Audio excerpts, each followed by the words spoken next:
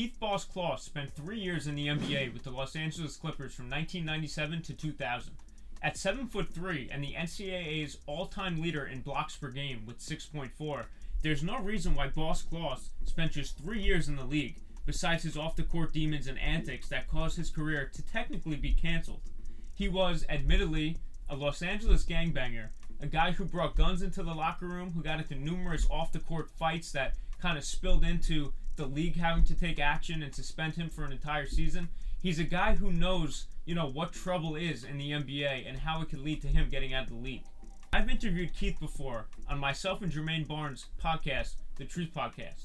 Now, he's a great guy with tons and tons of stories, and I feel like he's the perfect guy to dissect the Ja Morant situation, Ja's accusations, his off-the-court antics, and everything that's happening right now. Just the other day, Ja Morant, one of the, biggest rising stars in the NBA, flashed a gun on his Instagram Live, which got him suspended from the NBA for 2+ games. Right now it's 2 games. We don't know how many it's going to be.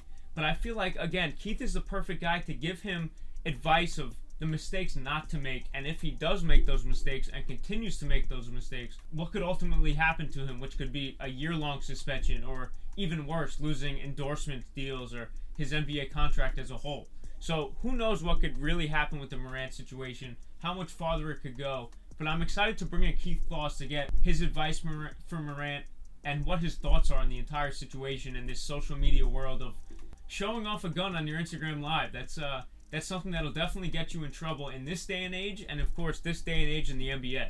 So Keith, I appreciate you being on. Welcome to episode 46 of Inside Buzz. Hey, glad to be back, man. I set it up all in the introduction. Ja Morant, one of the brightest stars in the NBA, 23 years old. New police reports came out that last summer he allegedly beat up a 17-year-old kid after a pickup game and aimed a gun at him. Another incident occurred after an Indiana Pacers game where he was with his boys in the car and, again, allegedly, they pointed a gun at Indiana Pacers coaching staff and players. Then the other day, Ja hops on Instagram Live, brandishes, I don't know if it's a real gun, people are alleging it's a lighter, but a gun-like object on his screen. What are your thoughts on what Ja has been up to and the 2-game suspension he got from the NBA? It's amazing how sometimes we don't use the common sense that we've been blessed with, in certain situations. There's no way in hell you should be pulling a gun on anybody, let alone a kid playing pickup ball. If there's an argument that's going on, be man enough to walk away. You got millions of dollars, you get paid millions of dollars, walk away. Walk away, especially when it's an underage minor. That's just not smart at all. Beating up a kid, driving, pulling up on coaching staff and brandishing a firearm on them. What are you thinking? This is all kind of detrimental, which is why, brandishing a firearm, live or whatever it is on his IG Live. That's one of the dumbest things anyone can do. It's self-sabotage. That's the best way to put it, self-sabotage. He's lucky that he's only gotten the 2-game suspension. I lost a whole season. So, hell, he's fortunate that it's only two games. And why aren't these young guys learning from our mistakes that we made in the past? Seeing the repercussions of our mistakes, saying, you know what, I don't want to deal with that, so I'm not going to do any of those things that these guys did because I want to stay here. I want to last here. I want to continue to be able to create this, pass on this wealth to future generations of my family, give my grandkids and my great-grandkids something to live off of for my hard work. He's got the easiest job in the world, being a professional basketball player, getting out there and just getting paid millions and millions of dollars to play the game that he loves. And Keith, like you said, you were there. You were a former, gangbanger from the streets. What was your story? What was that suspension for the season? What happened with that one? It was basically everything that had transpired over 3 years of me being with the Clippers. I'm the type that has the fight or flight. And it's never flight for me, it's always fight. So I fight for what I believe in. I stand up for it. I stand up for myself. And a lot of times that's not well received. Another way I fought back, and which was totally wrong, was I dove more into alcoholism, you know, with the mindset I'm probably not gonna play tonight, so I can go ahead and get my drink on instead, you know. And those types of decisions only hurt me, you know. I wasn't the guy who could sit there at the end of the bench and collect a check. Well, at least they're paying me. I'm just gonna get this free money because, my pride and ego played a big part of that, as we spoke about before. Let me show you why you're paying me this money. But, you know, everything happens for a reason, man. I have no regrets about any of my past experiences because those are the things that shaped me into the man that I am today and put me into the position that I'm in today. And that position, for those who don't know, he's about, I think, 10 to 15 years sober, coaching overseas in Turkey right now, doing great things for different communities around the world in basketball. But, Keith, that's amazing, all of that. Ja, you were kind of in that position, 21 to 23 years old in the NBA. What's your maturity like at that stage? You come into the league 19, 20 years old with that huge check coming in. It has to be a world changer. But what's that like when one foot is in the hood and one foot is now in the NBA with all that money? Oh man, it's so confusing because it's so conflicting because I've seen situations where people come in some money and they leave the hood and they never come back again. They never show their face again. They elevate to something better, bigger, better, and they turn their back and forget about all the BS.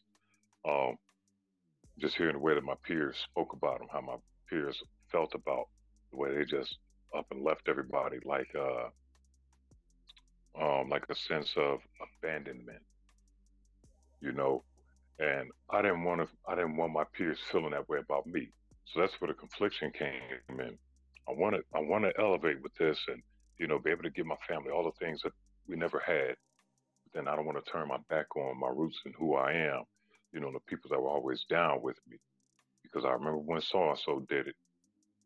I remember how they felt about so and so and what they said about so and so. I didn't want them to feel or say those same things about me. You know, um, he didn't come up like that, and there's so many family photos that prove, that he didn't.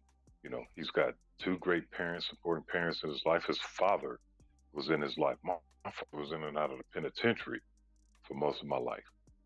You know, also on the other coast.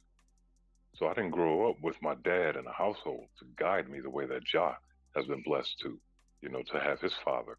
Um, and his dad's present at his games too, and so supportive, his number one fan, you know.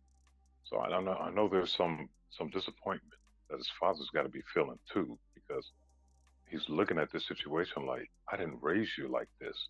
So why are you acting like this? This is so out of character, and you can tell it's out of character. You know, it's just a sad thing to see. You came in the NBA late 1990s, playing into the 2000s. Obviously, a way different culture, way different world to begin with, without social media.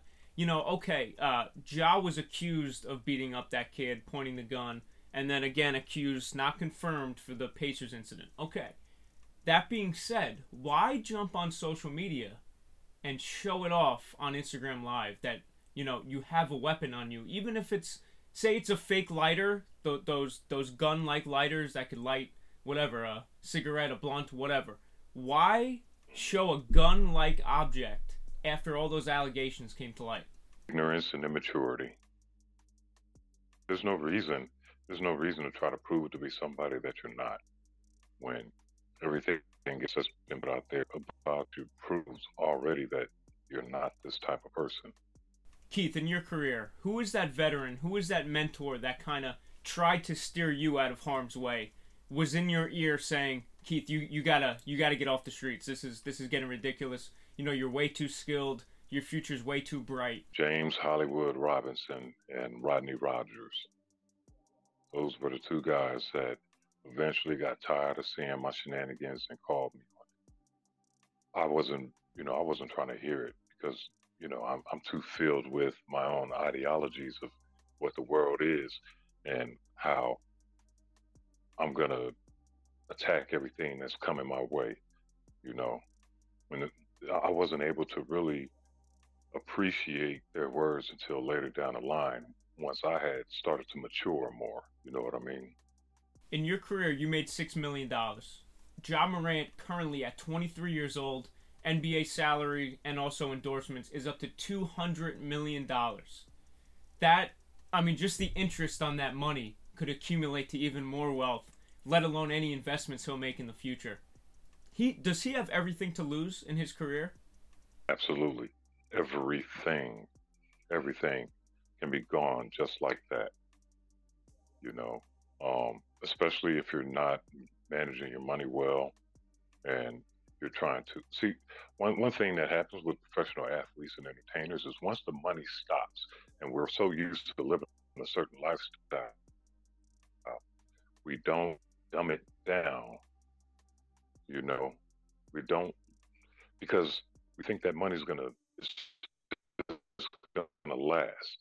And it does just subtracting from it, you know, because we're still living in this multi-million dollar mansion and the utility bills are still, you know, sky high. And we're still buying the high end cars, you know, the boats, like Scottie Pippen. He had bought a yacht. I think he had spent something like $7 million on a yacht and then got that repoed because he couldn't, you know, the upkeep was too much. You know, that's how a lot of us professional athletes end up going. Even when we retire and get our pension, the pension isn't as big as what we're hoping and thinking it's going to be, you know, and we have to dummy down a little bit more and really start to think logically about, okay, how can I use this best? I just hope the kids made some good investments because at this point, man, he's gonna, you know, he's gonna screw himself. We've seen it in the past. Many players, I'll use the word blackball. That seems like what your situation was. You know, the league kind of gets sick of guys who are causing problems, don't live up to the image of the NBA, you know, not getting into any trouble and stuff like that. Not saying that's happening now, but is Ja on the path to blackballing himself if he doesn't change? Absolutely, absolutely. One thing that we as athletes have to remember, you know, it's absolutely necessary that we remember is that we're expendable. We are expendable to these teams because there's so much talent out there that's just waiting for the opportunity. They're waiting for one of us to slip up because that's how they're going to get their chance. You know, that's what happened in my case. I slipped up, they pushed me to the side, brought in the next man, you know, and the show continued without me, you know, while I floundered and tried to figure out what I was going to, you know, do with the rest of my life, how I was going to get my life in order. So these things happen all the time. They happen in football, they happen in baseball, basketball, you know, soccer. It happens in every major sport. You know, once we screw ourselves out of a situation, it's so much easier for them to move on from us. Everybody's expendable, especially like you said, when hundreds of new kids are growing and coming into the league each year. Keith, I remember about a year ago, you're on ESPN's The Truth Podcast, myself, Jermaine Barnes. You told me a story about bringing in an AK-47 into Clippers practice after an altercation. Can you tell that story here? And the reason why I want you to tell that story is you've been in Ja's position. And I know, you know, that you say that's not your proudest moment. Yeah, it isn't. It was after a string of incidents with several of my teammates, and you know this latest incident that brought this out with Maurice Taylor choking me from behind in practice, and you know I had enough up to that point. I was fed up with everything that I was going through with the organization, you know, and with these few teammates of mine, Lamar Odom and Michael Olukandi, and I had to, in my mind, it was okay. They think this is a game. Let's show them what's up. Let's show them what time it really is. You know, and leaving practice and coming back with the gang attire, my AK-47 over my shoulder. You know, taking rounds out of the clip and tossing them to the guys. And Lamar, what is this, son? What is this?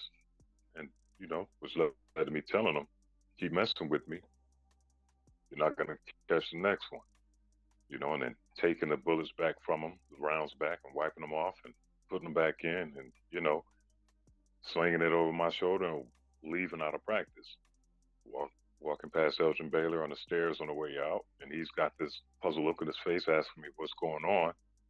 I told him, said, Elgin, I'm tired of it. I'm tired of the BS.